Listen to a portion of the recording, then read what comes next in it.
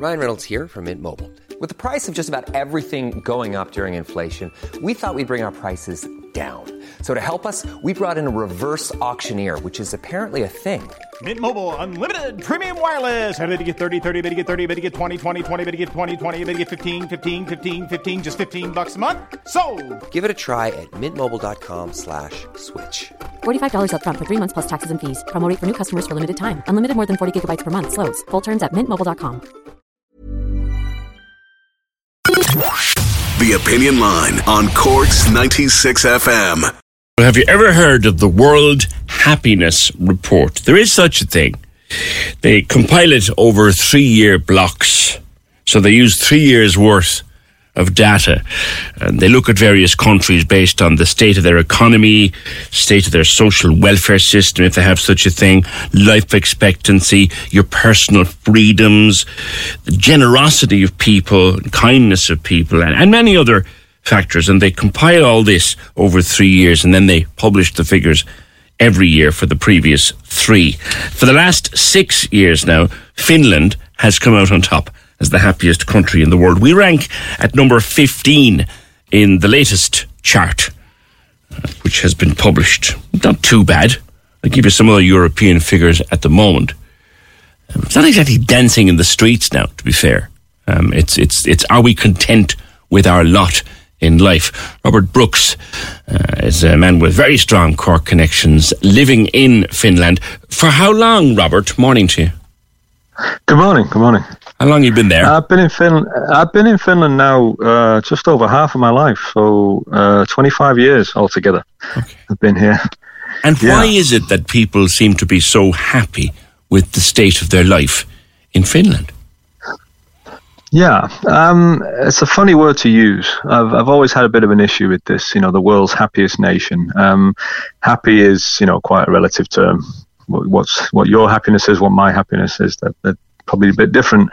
I wouldn't say that Finns are happy in a kind of like overt dancing in the street sense, as you just said. I think that many Finnish people are content with their lives. That I think, many people have a reasonably good life here, a good standard of living. They have all the things they need. There are problems, of course. It's far from perfect. It's not utopia, for sure. But there's a good sense of fairness and equality in the country, even if you don't have a lot of money, even if you're living on the social system for whatever reason, then you can still have a good quality of life. There's this kind of idea in Finland that everyone has the right to a roof over their head, so there's not much homelessness at all because. People have the right to housing, for example. There's a very current one now, Robert, and I'm sure you'll know the state of the housing crisis in here at home. What happens to someone in Finland who might run the risk of becoming homeless? Well, I don't know a great deal about it, only what I've read in the papers. Yeah, but it's what I understand.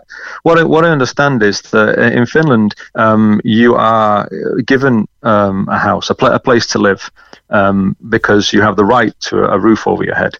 So you're given the place to live first, and then you have to try and sort of meet certain criteria. Okay. So, for example, I don't know about Ireland, but in the UK, where I'm from, then it works the other way. You have to kind of prove your worth, so to speak, first. Prove you can hold down a job and pay whatever, and then you're given the opportunity to get a house. And what they've done in Finland is exactly the opposite. They give you the house first, so that's taken care of. You don't need to worry about that, and then you kind of have to sort of hold down a job and these kind of things. So it's a sort of they reward you first, so to speak. So we say, look, we understand you have problems. We understand that this is your lot in life.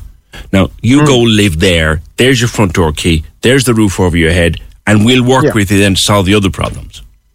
Exactly. That's exactly how it goes. Yeah, and there's been interest. I mean, I know the mayor of Manchester. I don't know if he's still mayor, but a couple of years ago in the newspapers, the mayor of Manchester came over to. Obviously, Manchester has a big problem with homelessness, and the mayor came over to see what the Finns were doing and how they were doing things. And I remember it being in the papers. He was saying that this is exactly the opposite of what we're doing in the UK, and we should look at Finland for inspiration. And does the state build houses then? Does the state build houses and build accommodation to put people into like that? Yeah. There's lots of housing available. There's houses being built all the time. And what Finland has done is they've tried to avoid the kind of, for want of a better term, like the slumification of large cities. So rather than having kind of like separate areas for people, instead of having like kind of rich areas and poor areas, although those do exist, of course, but it's more like kind of integrated that you can have in the same housing estate. You could have people who own their own houses, and then you could have people who live in council rented accommodation in the same estate. Yeah. And so it's kind of like that also kind of equalizes the playing field in a way. There's a sort of sense of equality. We've got that here in places, but what we don't have is the idea that you get the house or the flat first, and then we'll help you to solve your problems. Yeah. On employment and work, I mean, we've got almost full employment here right now, but what's the situation like in Finland? It's not full employment, but there's unemployment is not too bad. There's lots of opportunities in Finland. There's the tech scene over here is booming and has been for a while. One of the challenges in Finland is your level of education. The Finns on average are very well educated. Education here is free right the way up to PhD level, so you can educate yourself to a very high standard, and many people do. And so then you have a workforce that is extremely well educated, and then there's huge competition for jobs. So that's it's not the problem that there's not jobs. There's just so much competition for jobs that it can be tough to get a job, and particularly for foreigners, because what happens is that foreigners come to Finland often to study because it's free, as I said, and then they get themselves qualified, but then they find it difficult to get into the workplace. They may well be qualified, but if they don't speak the language, for example, that's been a bit of a sort of perennial issue that if you don't speak the language, it can be difficult to get a job.